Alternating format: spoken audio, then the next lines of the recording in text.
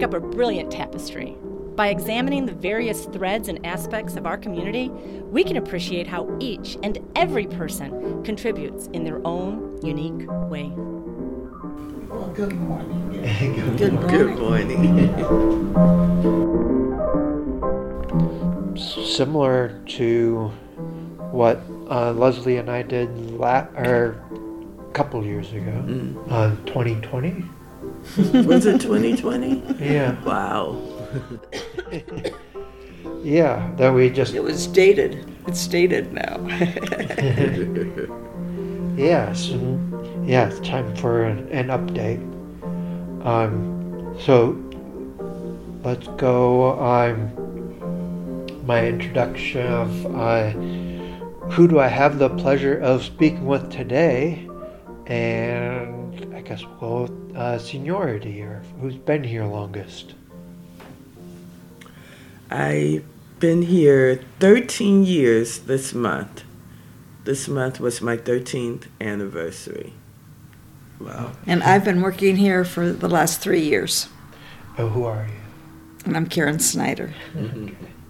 Karen Snyder, and I'm crossed paths with you both at various times, but where are we now? Well, we're at the ICA in the Guild Suite. Is that what the question was? Yeah, I guess. In the GreenRise building, right? Yes. This building, we call it the GreenRise. It's also a Chicago landmark and on the Register of Historic Places, National Register of Historic Places. Yeah, I just wanted to start with surface level of there is this prominent building on Lawrence and Sheridan, and we are in the Guild Suite. Mm-hmm. Okay. So 50 years ago, it was owned by an insurance company, and these were their executive offices. Okay. And then they gave us the building 50 years ago. We just celebrated that last year. Go over your roles again. So I am the executive director of the Institute of Cultural Affairs, and Karen is our program director. Okay. So as program director, I do both creating the new programs that we're involved in here in Uptown, and primarily with the environment, as well as documenting our past 50 years. Okay. In the archives. And specifically in this building, or the programs throughout the world? Well, the Institute's history was in East Garfield Park in the Fifth City community. All right, okay. And then it was replicated in every time zone around the world. And then it grew even from that. And so right now we have, as the Institute of Cultural Affairs International, we have 35 nations that are part of that are ICAs around the world. Before I want to talk about more of the individual programs, and Lesley and I had talked 3 years ago, and are there other updates to our dated conversation? So, forgive me for having this cold, okay, and sounding like a frog, but also, what was our main conversation last time? What were we talking about? It was mostly about the building. About the renovation, was it? Yeah. Yeah, well, updates are that we've gotten a lot of the capital stack that we didn't have since the last time we were talking. This has been an 8-year journey of trying to renovate this building and make it as energy efficient as possible. Karen and I both had a visit from Angela Tovar a couple of years ago, who's the Chief Sustainability Officer for Chicago in the mayor's office. And Angela tells us that 70% of the carbon emissions that are emitted in this city comes from buildings. And that's a lot. That's not a number to just shuffle by. That's a lot. You would think it's cars or things like that, but it's buildings. And so this renovation that we're doing on this building is really important. And it's taken us 8 years to get to this point. And we're about to close the financing of this so that we can start the construction, which is really exciting for me. Really exciting. So that's an update on this, on the renovation project. Was there also an award somewhere in the last time that we talked?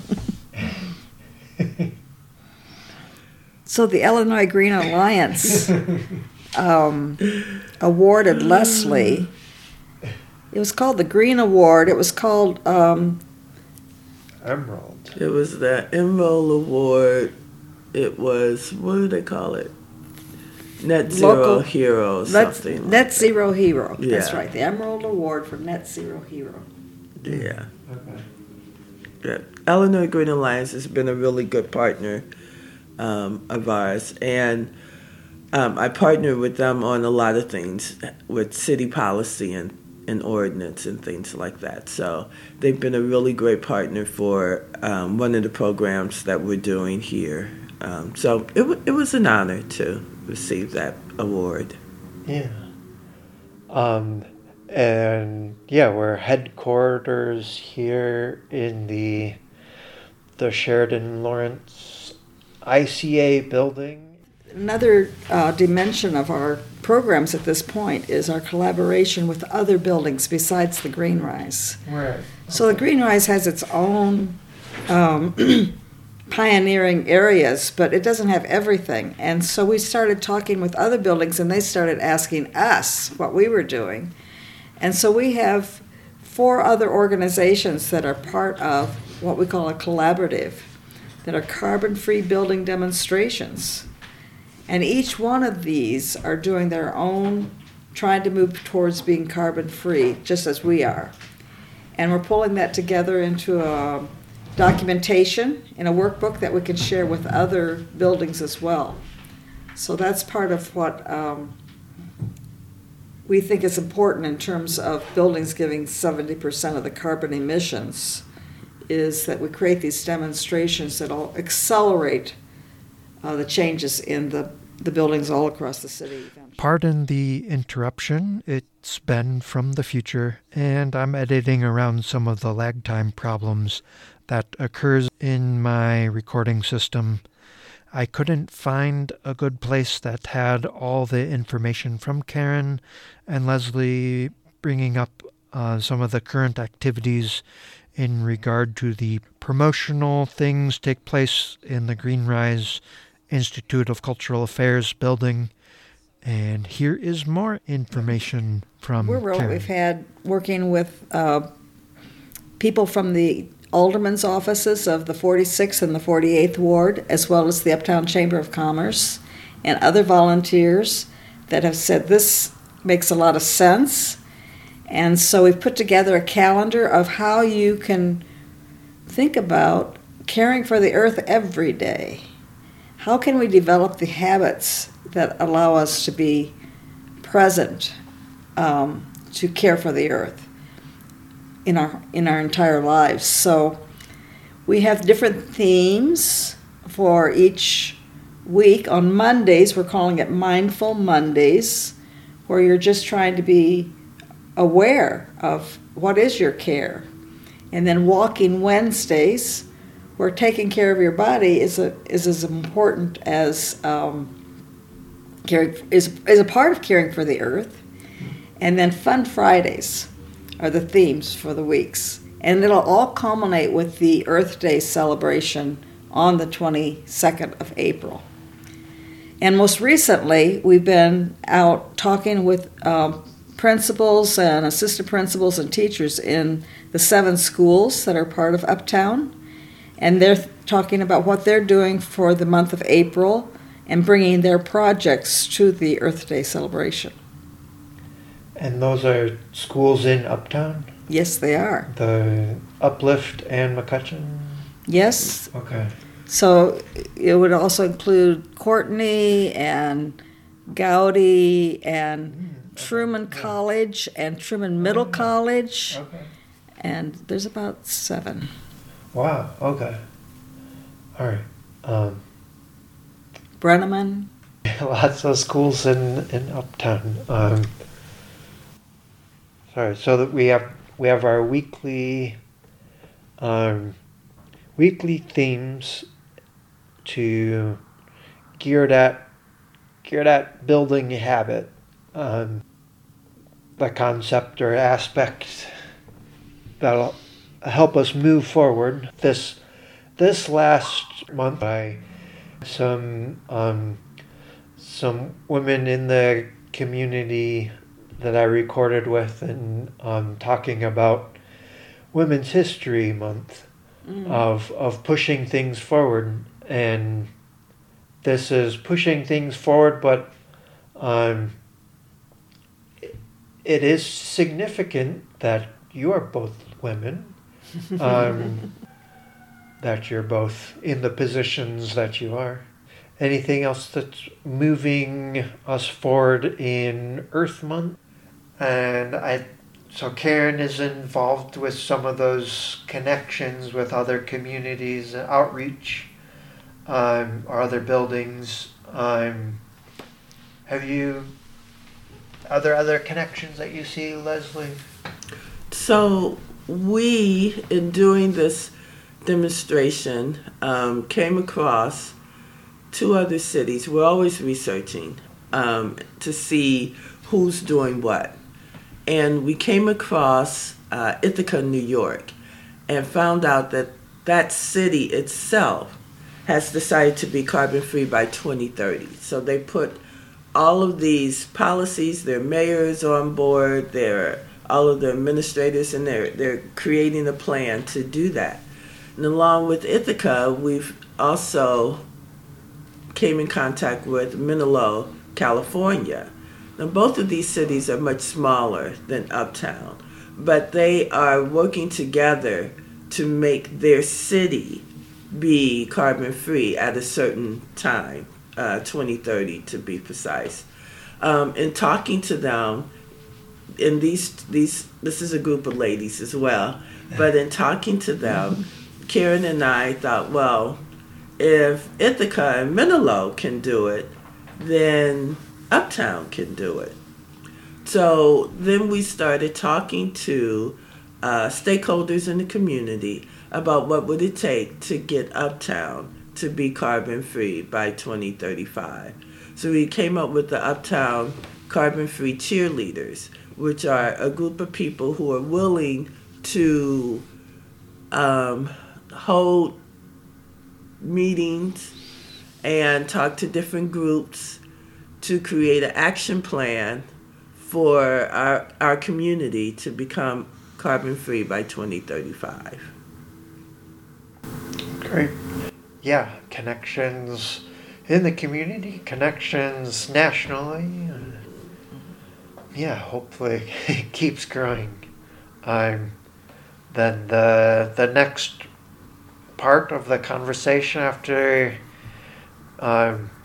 making the interpretations and connections is moving forward, the decision process. The immediate future is the Earth Month,